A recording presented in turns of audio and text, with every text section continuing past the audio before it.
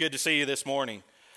Thank you, Brother Nathan, for that reading, John chapter 18, and I'm just going to skip the introductions and all that kind of stuff. We'll get to know you through the rest of the week. But John chapter 18, if you think about what Jesus is confronted with, he's put on a mock trial after mock trial after mock trial through this night that he is arrested and the suffering of the Savior begins. And he actually gets to have this conversation with Pilate, and we have to understand the authority that Pilate has is essentially Jesus' freedom rests in the hands of this man, Pilate. And Jesus could appease Pilate and play to his ego and his authority as a ruler in that region in the Roman Empire, but Jesus spoke the truth. And I want you to look at this conversation here in verse 37. The Bible says, Pilate therefore said unto him, Art thou a king then? Now, why is it that Pilate is asking this question? He's asking it in a rhetorical sense of, do you really think you have the ability to come against me and my rule and my authority and against this empire that's dominating the known world at the time, and you claim to be a king and have a kingdom? Where are they at? And if you're really a king, where are your soldiers that would fight and defend you? Because if Pilate had been arrested, guess what? He had soldiers who would fight on his behalf to defend him and the Roman Empire and his kingdom at that time. And he's saying, where are your servants if you're really a king? Now, notice what Jesus says. Jesus answered, Thou sayest that I am a king. To this end was I born, and for this cause came I into the world, that I should bear witness unto the truth. You see, Jesus understood perfectly well who he was. Jesus understood the mission that laid before him. Jesus understood the authority that he had, whether Pilate acknowledged it, whether anyone else submitted to it or not. Jesus knew who he was. And notice what Jesus said.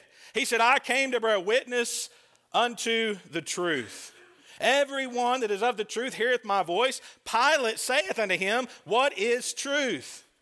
And when he had said this, he went out again unto the Jews and saith unto them, I find in him no fault.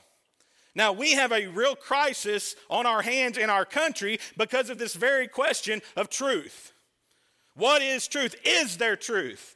Can anything be identifiable as truth? You know, that's not a new question. Pilate asked it here of Jesus almost 2,000 years ago.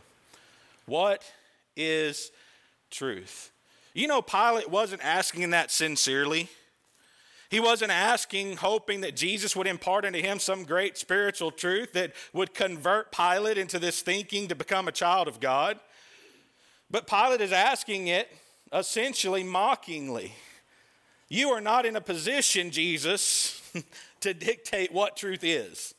For in this situation, Jesus, you have no power. You see, but you and I today understood and understand the power that Jesus has, because we live following the death, burial, and resurrection of Jesus.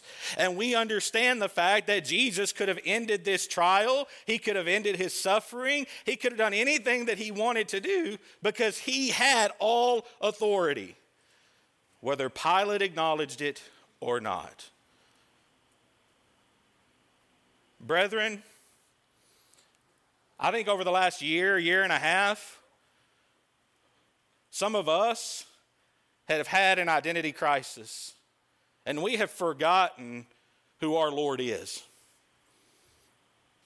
And I'm not here today to tell you that I've made every right decision. I haven't.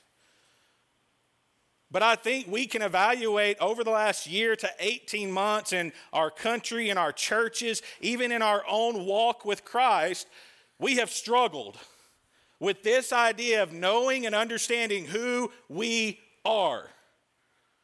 I want you to be reminded this morning that in Daniel chapter 2, the prophet Daniel gave a prophecy to the ruler of Babylon and said that in the days of the Roman Empire, the God of heaven was going to set up a kingdom in verse 44 that would never be destroyed.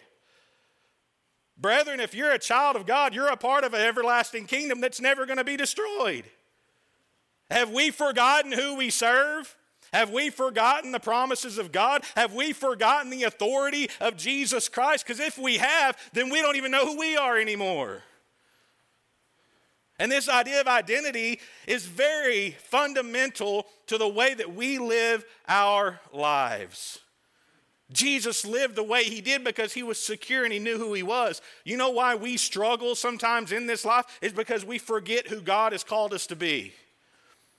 And in doing that, we forget who he is.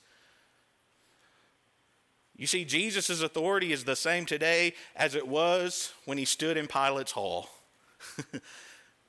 His power and the power of the gospel of Christ hasn't changed from the first time that it was preached in Acts chapter 2 when 3,000 people obeyed that gospel and were baptized into Jesus Christ.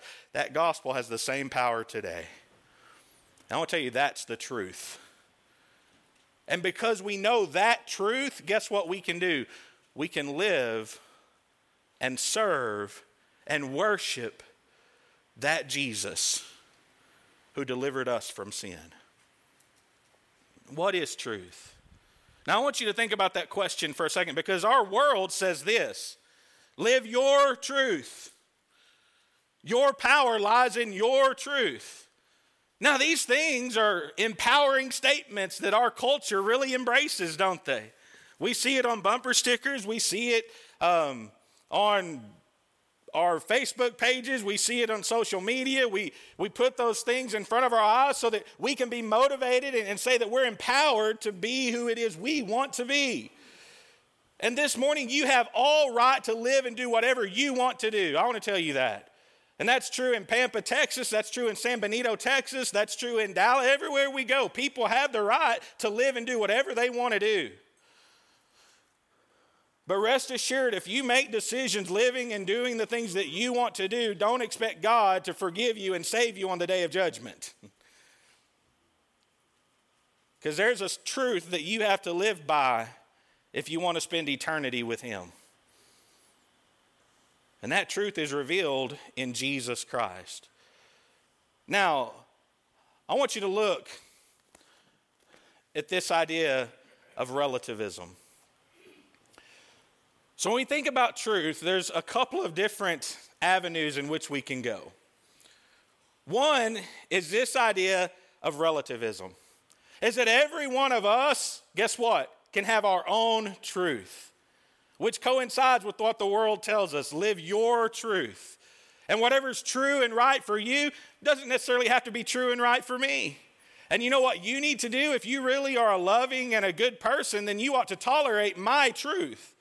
And not only tolerate it, but you can't teach or say anything that would go against something that I have identified as my truth. And I won't say and do anything against your truth. And we just cohabitate and we go along and get along in this world. Have you seen that idea? I think it's something we're all very familiar with. But I want you to look and understand something else. We're going to have all the problems this morning.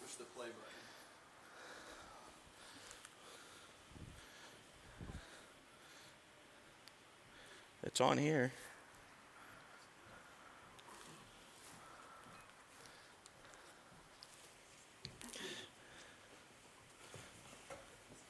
There we go. I got it. That's a new one. I got it. All right.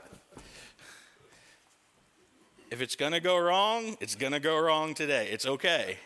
Not a worry. Now, this sounds all well and good. And this sounds like, man, everybody just needs to mind their own business and not really speak against anything that I want to do, and I won't do that for you, and, we'll get along. But then there's another thought. It's this idea that truth resides outside of any individual, okay? And you're maybe wondering, why is this important? Here's why.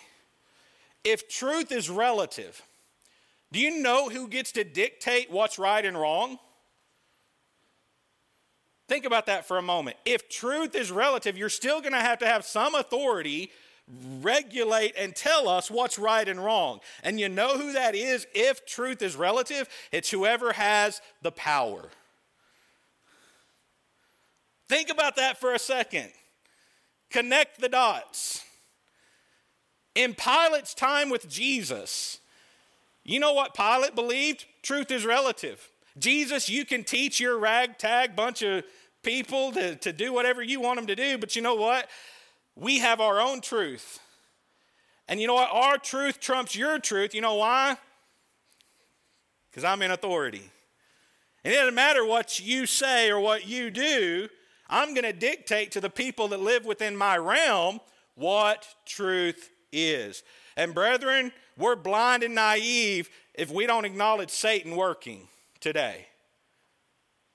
Because I want to tell you, those in power and authority, they have an agenda to change and regulate truth. You know how we know that? We look at their work and their deeds. You know what Jesus said about truth in John chapter 17? He says, sanctify them through thy truth. Thy word is truth. You know what that means? What's true and right is true and right regardless of how Chase Palmer feels about it. What's right and true is true and right 20 years from now as it was 20, 30, 40, 100, 200, 300, 2,000 years ago. Because God's word never changes. And we are grooming and training and bringing up young people into a culture and a society that I want to tell you, I didn't think would be that different from what I was brought up in, but I sound like an old man because it's a different world today. I fully acknowledge that my children face challenges and battles that I really didn't even have to think about. Because the attack on truth is now being brought to fruition, and we're seeing the consequences of it. You have to make a decision of what truth is. And if you think truth lies within yourself, then you're going to allow everyone else to have their own truth. And you know what? You're going to be subject to whatever power is in authority over you to dictate to you what is true and right and holy. But if there is objective truth, then we acknowledge truth exists independent of our opinions and our thoughts.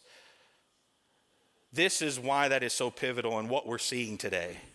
Romans chapter 1, verse 18 says, for the wrath of God is revealed from heaven against all ungodliness and unrighteousness of men, who by their unrighteousness suppress the truth. For what can be known about God is plain to them, because God has shown it to them. For his invisible attributes, namely his eternal power and divine nature, have been clearly what? Perceived ever since the creation of the world in the things that have been made, so they are without excuse. I've read this passage hundreds, if not thousands of times. And when I read this passage, it always hits me. You know what? God punishes unrighteousness. And I think about morality. I think about behavior. And I think about, you know what? If you choose to live and participate in sin, God has his wrath that one day will be revealed against you. And you will stand in the judgment and you'll be found lacking. And God's wrath will be poured out upon you. And I've read this passage and applied it that way, and I think that's accurate and I think that's correct and right. But there's something else I've missed until about a year ago. In identifying and thinking about all that we've been through in our country with one single virus, one virus, and look at how our lives have been forever changed. I know I used to say, well, we're going to get back to normal. Brethren, welcome to normal. Because I want you to know this is the reality we're in. And it's unfortunate. But you know, to think that we're going to go back to a time where this wasn't impacting our life, I want to tell you, it's not going to happen. And when I started studying and thinking about this idea of identity within the Christian, this is when this verse really struck me of what I had missed for years. Because this doesn't just talk about immorality and unrighteous behavior, but it actually hits to a much more, I guess, invasive problem. Look at what it says. who by their unrighteousness suppress the truth.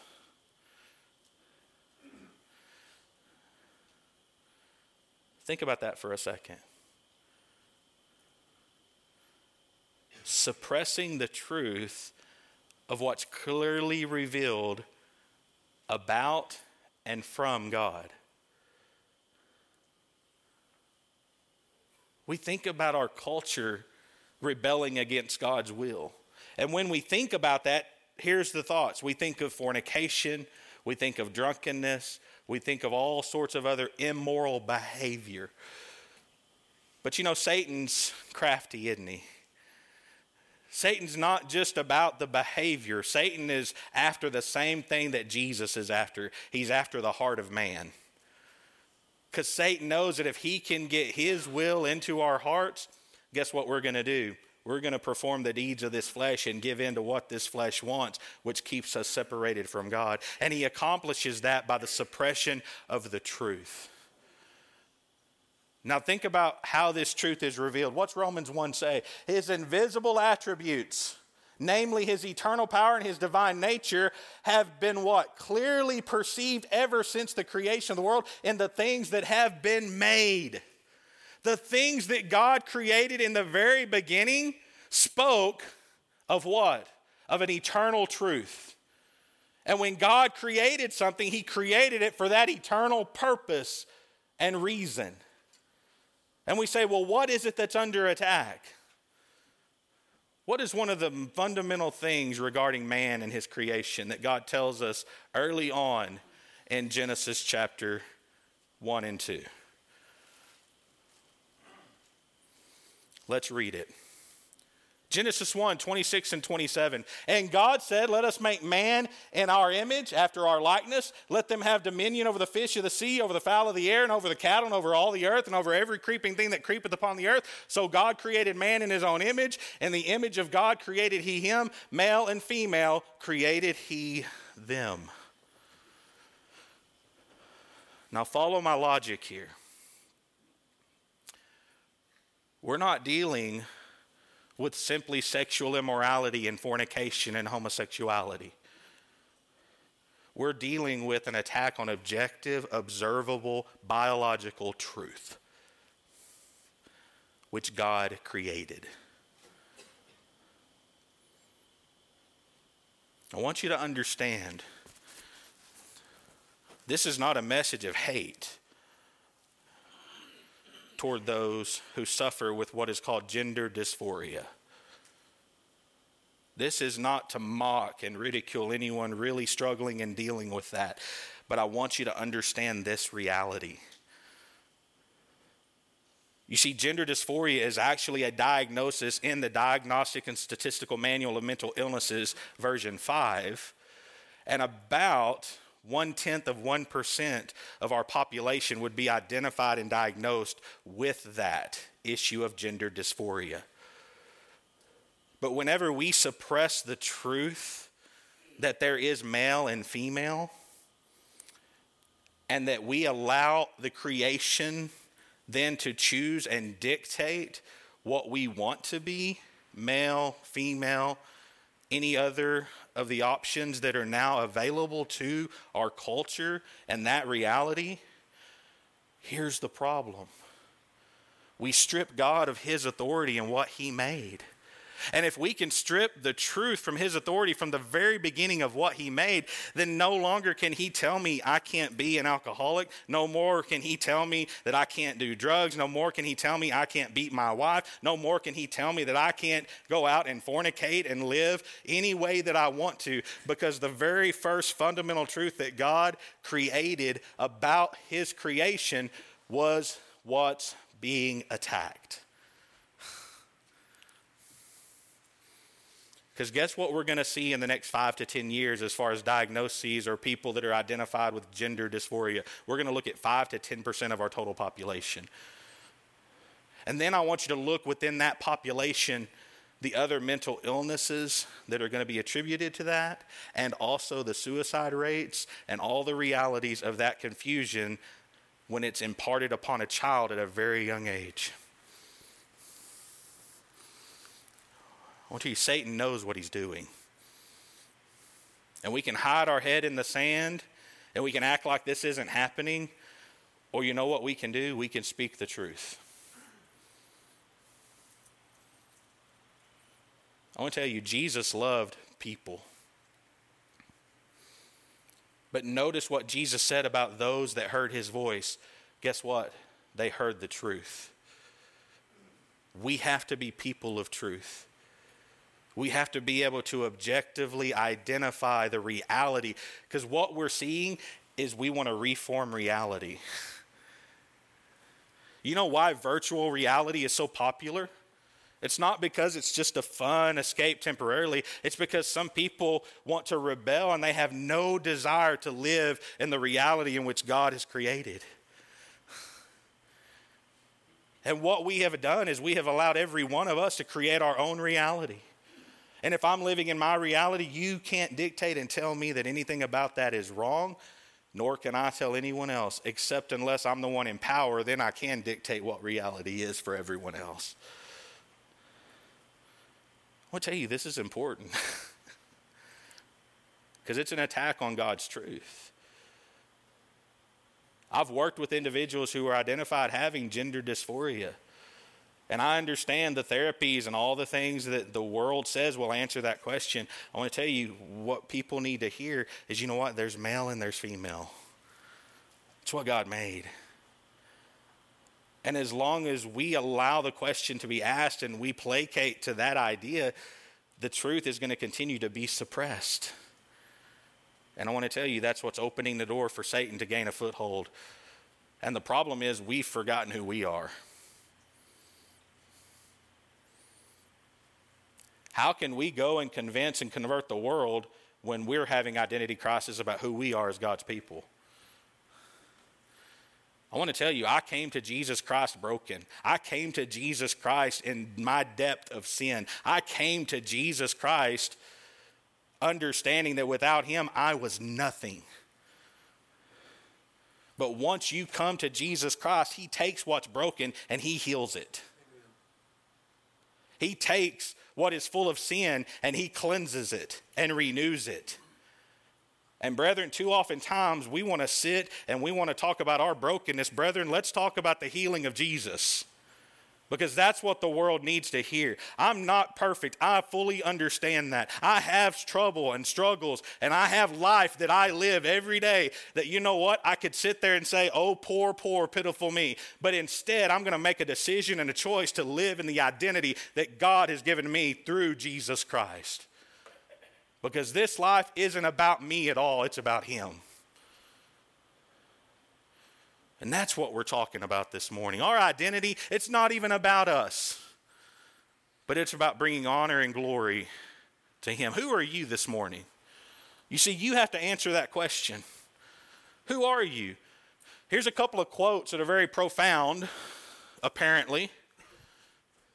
Aristotle said, knowing yourself is the beginning of all wisdom. And we say, wow, that's deep. And I say, why? Well, Aristotle said it. It has to. Oh, well, I guess so. It's deep. Aristotle was just a man.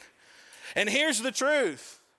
God's word says that the fear of the Lord is the beginning of all wisdom. Are you going to trust Aristotle or are you going to trust the word of God? I'm going to trust the word of God. Here's another one. Jim Valvano. And I may be dating myself.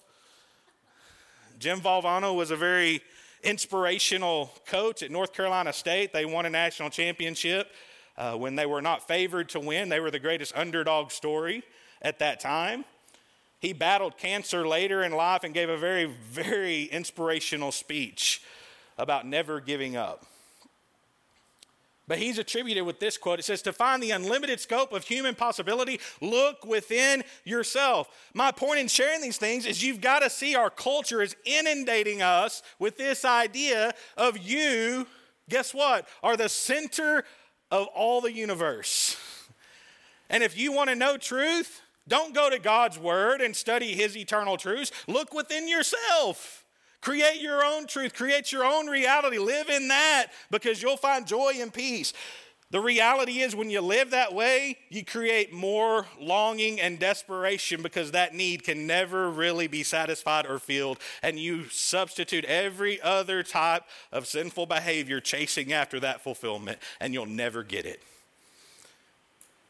Because God says, find in me your satisfaction. Find in me the one that filleth all and all. But here's our reality. Y'all see that picture? That's a strapping young man. That's a good young Republican right there. That's my oldest son, Josiah. We were at a funeral, and that was the attire that we were told to wear. And I just snapped that picture. I said, man, you just look noble. You're just put together. I said, that's a good picture of my son. But you know what I see on social media? I see pictures like this, except I've heard there are things called filters that you can put on perfectly good photos. You know what I've seen on Instagram? I've seen pictures of 40 and 50-year-old women that I know, that I've seen in person, but then I see them on Instagram, and guess what? Man, there's not a blemish one. I mean, their face shines. And you know what they've done? They put filters on it. Why do we do that? Why do we do that? Here's why. Because we want to create a perception of ourselves because we're really not satisfied with what the reality is. So you know what I did with this picture? My kids showed me. I put a few filters on it. And guess what happened to that picture? This is what I got when I put a few filters on that picture.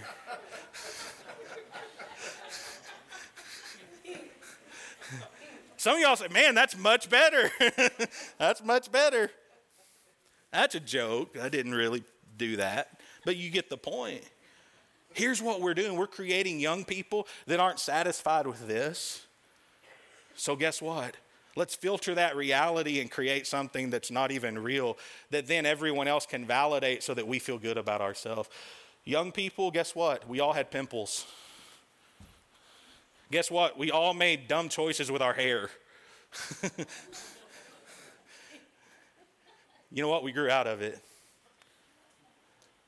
Young ladies, your bodies change. And you're all different. God made you that way. You're a wonderful creation of God. Amen. Worry about pleasing Him and less about pleasing the masses who aren't even concerned with truth. All they're concerned with is you promoting an image that they deem acceptable. Because if that's all you're caring about and all you're chasing after, again, you're going to forget what it is God called you to be, because He called you to be His. And being His ought to be enough. Who am I? You know, Moses asked that question. God spoke to him by the burning bush in Exodus chapter 3, telling him the great mission that he had before him to go back to Egypt and tell Pharaoh to let my people go. And Moses asked that question of God. Who am I? Now, he wasn't saying, I don't know my name. He's saying, who am I to go back to Pharaoh and tell him that you said to let my people go? He said, I'm slow of speech. I'm not capable. I'm not strong enough. I'm not this and I'm not that. You know what God told Moses? Because here's the world's answer. If Moses would have said that to God, and we were going to implement the world's answers to this, here's how that conversation would go. Okay, Moses, let's schedule a time for you to come and sit and talk to me and tell me all about your inadequacies. And let's explore that of why you feel you're inadequate, so then we can address that so you feel better about yourself. So then maybe, just maybe, you'll go do what I'm asking you to do. Maybe, but if not, it's okay, and we can stay in this cycle for years and years and years and never get anywhere, Moses. Because I'm going to tell you, Moses felt inadequate. Here's the truth. He was. He was inadequate. Because you know what God told him? Look at what God said. He said, certainly I will be with you. He said, Moses, it ain't about you. It's about me, and I'm going to be right there, so you just go be my voice.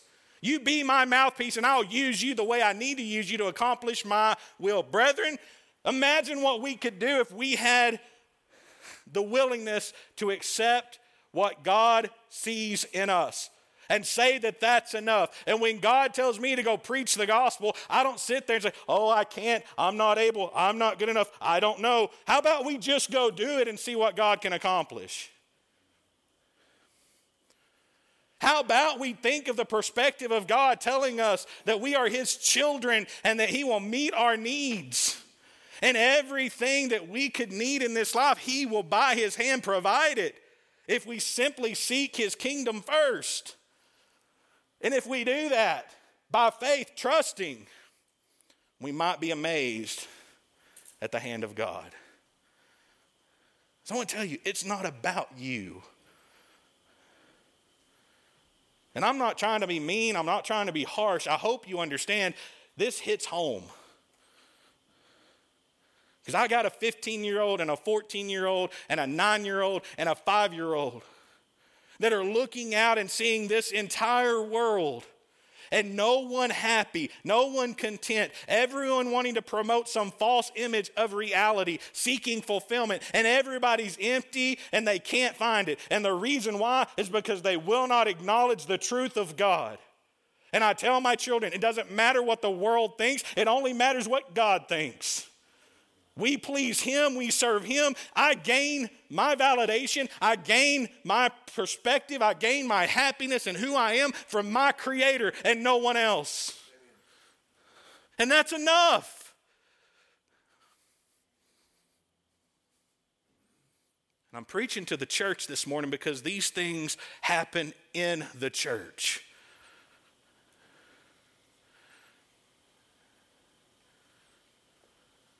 Please God. And I want to tell you, God's people who have the right perspective, when you please and serve God, you know what? They're going to be your biggest supporters. And they're going to be there when you stumble. They're going to be there when you hit that rough patch and you need healing. They're going to be there to encourage and give you what you need. But it's not about us. John chapter 1 and verse 12, Jesus gives us that identity. He says, but as many as received Him, to them gave He power to become the sons of God, even to them that believe on His name, which were born not of blood, nor of the will of the flesh, nor of the will of man, but of God. You want to be a son or daughter of God? Or do you want to have a following on this earth? You see, I want to be a follower of Jesus. And if I believe on Him, He gives me my identity. And I can be satisfied in that because I don't belong to myself. You don't belong to yourself. And what's happened is we want to play both sides. We want to have that relationship with an eternal God who is holy and righteous, and we want Him to save us, but then we still want the selfishness of living any way that we want to live. 1 Corinthians chapter 6 said it this way. He says, what? Know you not that your body is the temple of the Holy Ghost, which is in you, which you have of God, and you are not your own? For you are bought with a price. Therefore glorify God in your body and in your spirit, which are God's. What part of your being doesn't belong to God? Everything does. And I know we talk about He owns the cattle on 1,000 hills. The money in my bank account is not mine. It's His, and I'm just a steward over it. But I want to tell you, He's also the steward over your anger. He's also the steward over your thoughts. He's also, guess what? He's in charge of everything that you choose to do. And He says you need to be a good steward over those things and make sure that they're in application to my will because you're mine. You know how many times my children have heard me say that? They'll have friends that are going to go do something and they'll ask and I'll say, I really don't think that's a good idea. Well, but Mr. So-and-so said it's okay. I was like, well, guess what? You're not his, you're mine. And I have a little more experience, so guess what? I'm going to say no. Our kids need to hear no. Because if all they hear is yes and they get to be the decider of their future and everything that happens with them, then don't be surprised when they do get told no that they don't know how to handle it. And then they just rebel and they say, well, you know what? I've done what I've wanted to all my life. I'm going to continue to do that. I don't care what God says because I don't belong to Him. He can't tell me. Have we seen that?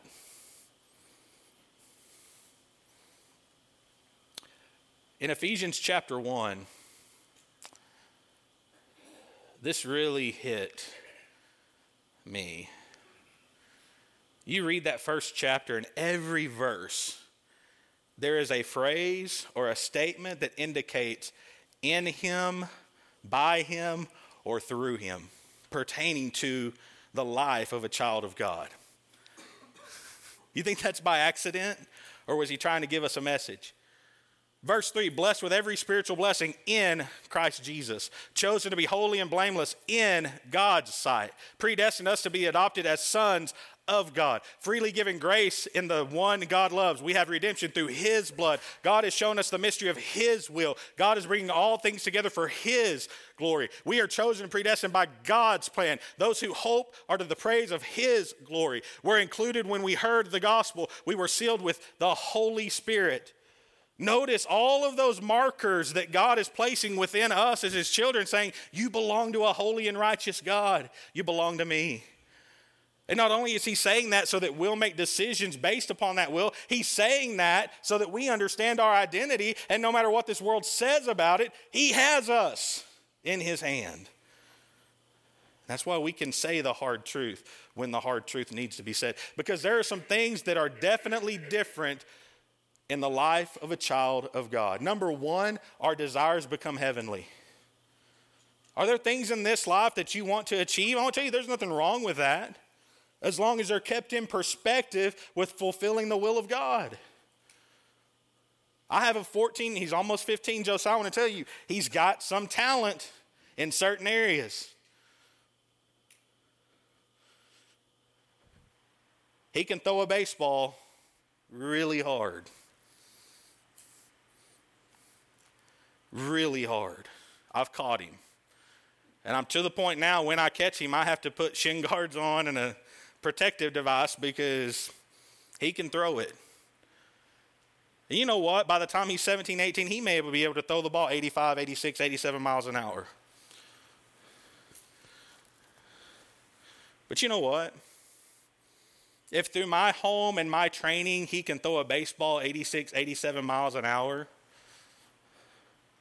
but he can't put together a Bible study to teach his friends about Jesus, if he can't get up and teach a lesson in the Lord's church, if he can't have a conversation with his friends about the salvation that lies within Jesus Christ, what's throwing a baseball 86, 87 miles an hour going to give him in life?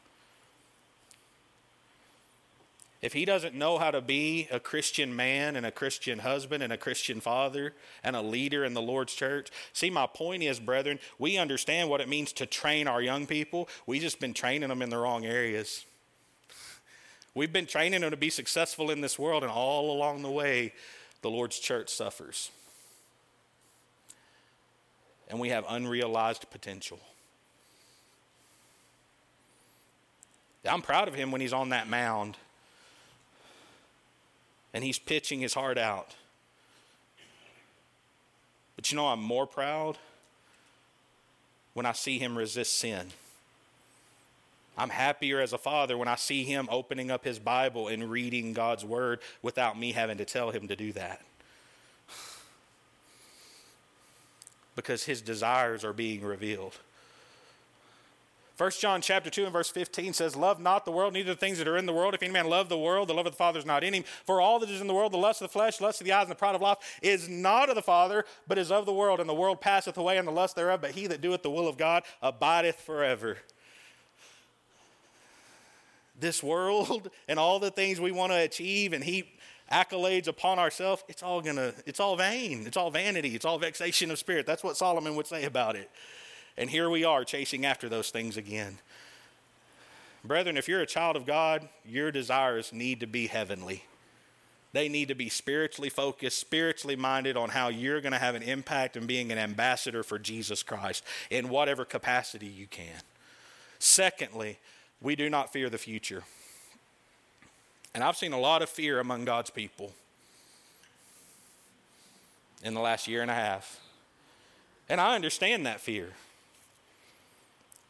I want to tell you, my wife and I got COVID And you know what? When I got that diagnosis, I tested positive, I was a little concerned. You know, I had it for about 3 days, mild case, and then I bounced back and I was fine. But you know, we started watching my wife's oxygen saturation, and it's 99 or 100 normally, and you see that number get to 95, and the next day it's 92, and the next day it's 90, and the next day it's 88. And we have a wonderful doctor friend of ours in Harlingen who we consider a great friend, and he said, we may need to hospitalize her, but here's what we're going to try. We're going to get her on oxygen. My wife's 35 years old. I want to tell you, having 4 kids and a wife on oxygen who's never had any health issues or problems, or guess what? I was a little afraid. She was afraid. I could see it in her eyes. I didn't know what was going to happen. Thank God she recovered. So I'm not saying we should just not have any emotion. But I want to tell you that fear can't paralyze us to where we can't serve God. And that's what we've seen. Romans 8 says it this way, for as many as are led by the Spirit of God, they are the sons of God. For you have not received the spirit of bondage again to fear, but you have received the spirit of adoption, whereby we cry, Abba, Father. Now, when you think about that, what does that tell you? You ought to have security. You ought to have peace. And there's not a virus, there's not a political decision, there's not a school board decision, there's not anything else that should constitute enough fear to keep me from serving God. Because I belong to Him. You know what else understanding and being secure in our identity will produce? We stop comparing and judging. We stop being so worried about what everybody else is doing. And we worry about our self-serving and pleasing God.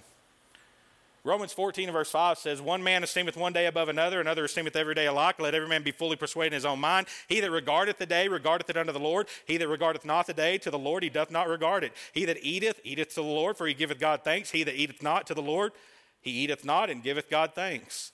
For none of us liveth to himself, and no man dieth to himself. For whether we live unto the Lord, and whether we die unto the Lord. Whether we live, therefore, or die, we are the Lord's. We get so worried about all these other judgments and all these other situations, and all the while, guess what God's saying? Serve me. Quit comparing yourself to other people, and don't tell me it doesn't happen. My wife has counseled a number of young ladies in the church who have this issue. I've counseled a number of young men who have this problem of looking at their reality and saying, you know what? I don't measure up. I'm not good enough. I'm not as good as some. And what does that create? It creates insecurity. You want me to give you an example of that? I want you to look at this picture.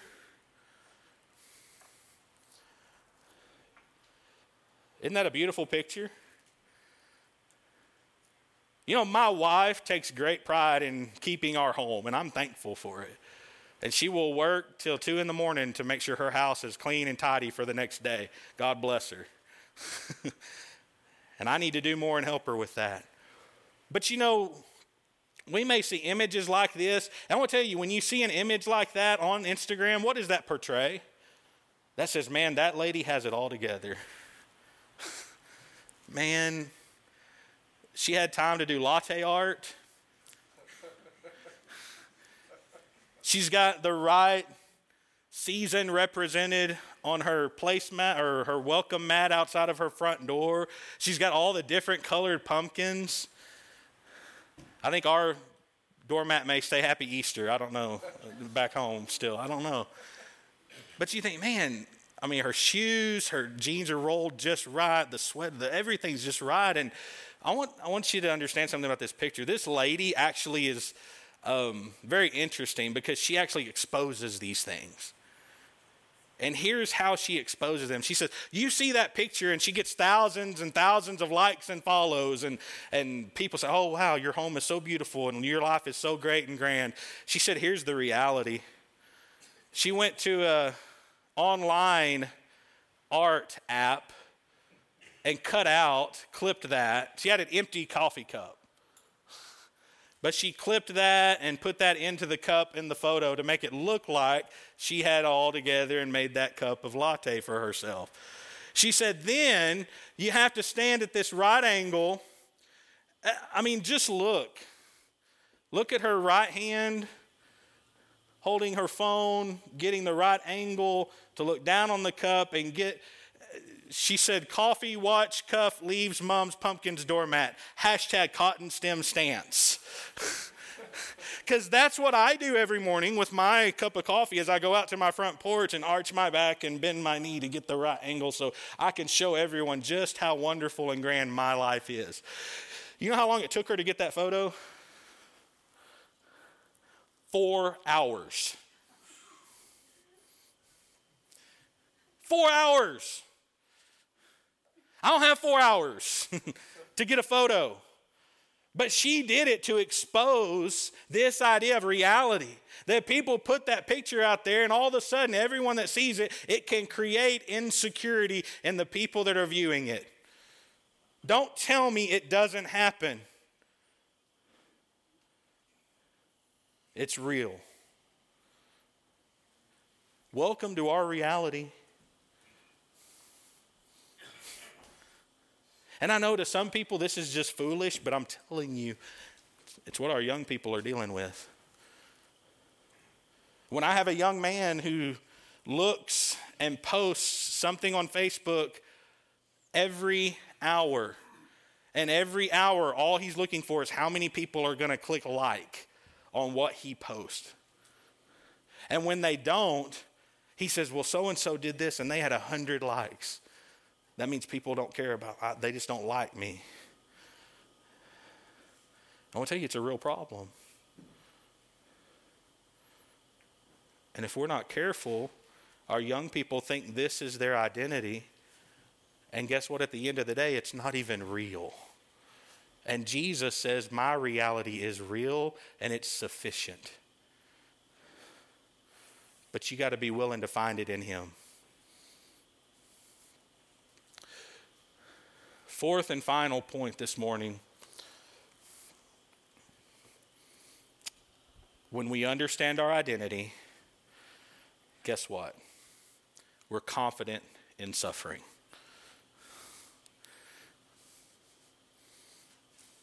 I know some of you in this building this morning have suffered a great deal over the last year.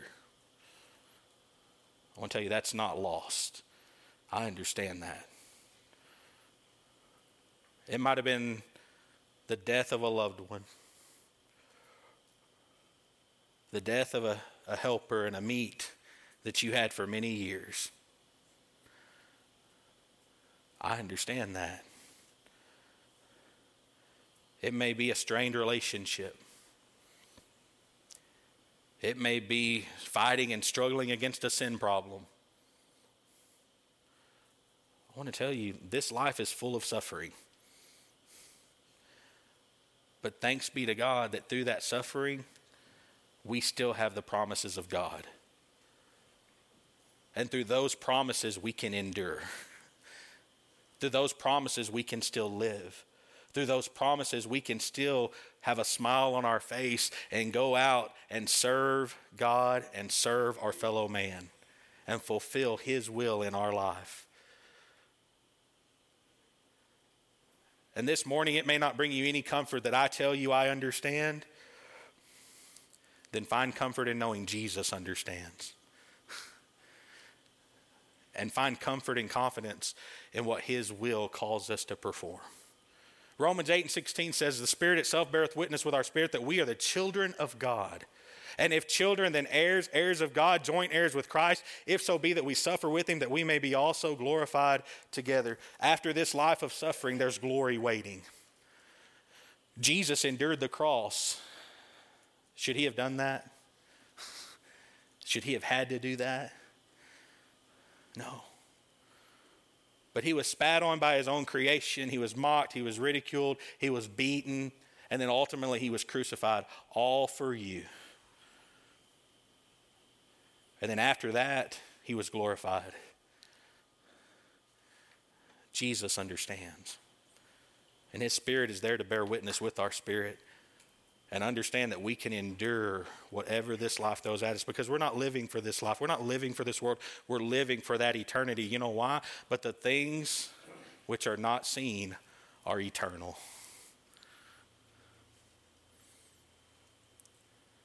You can answer that question this morning, whether you're living for eternal things.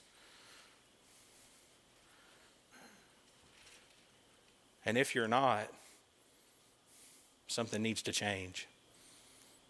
And it doesn't matter how old or young you are. If you're allowing the world to see more of you and less of Jesus,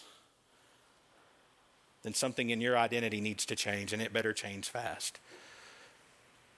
Because the reality is our life should be hidden.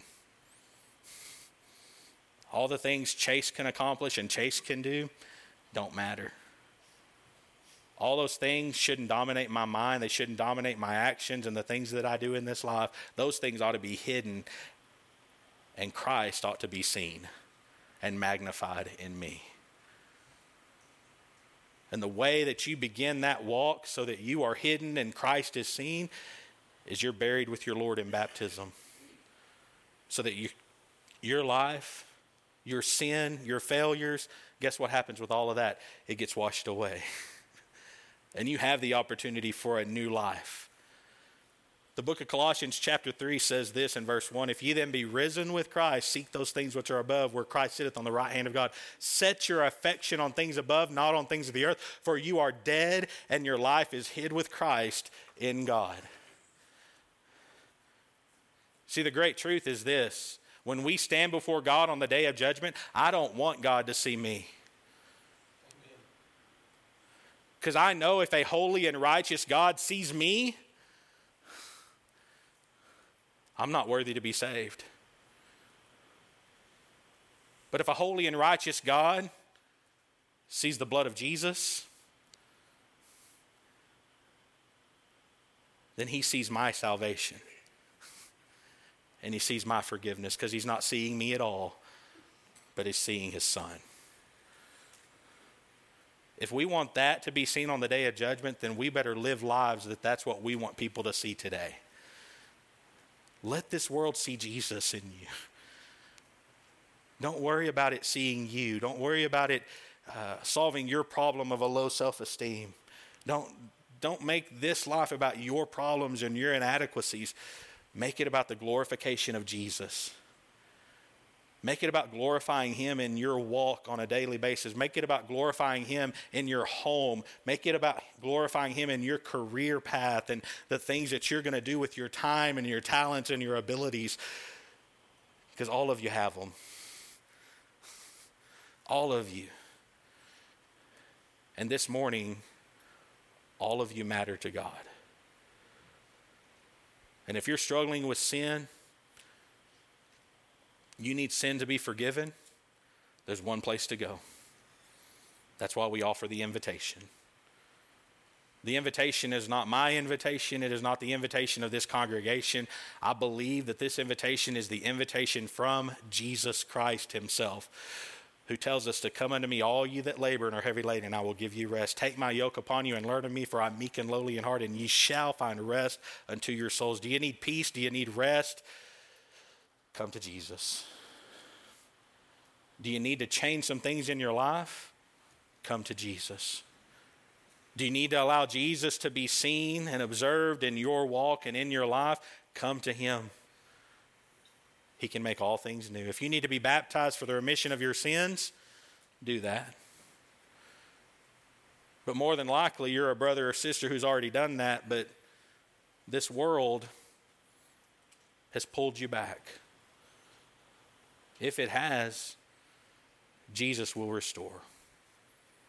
But you have to take the step to come to him.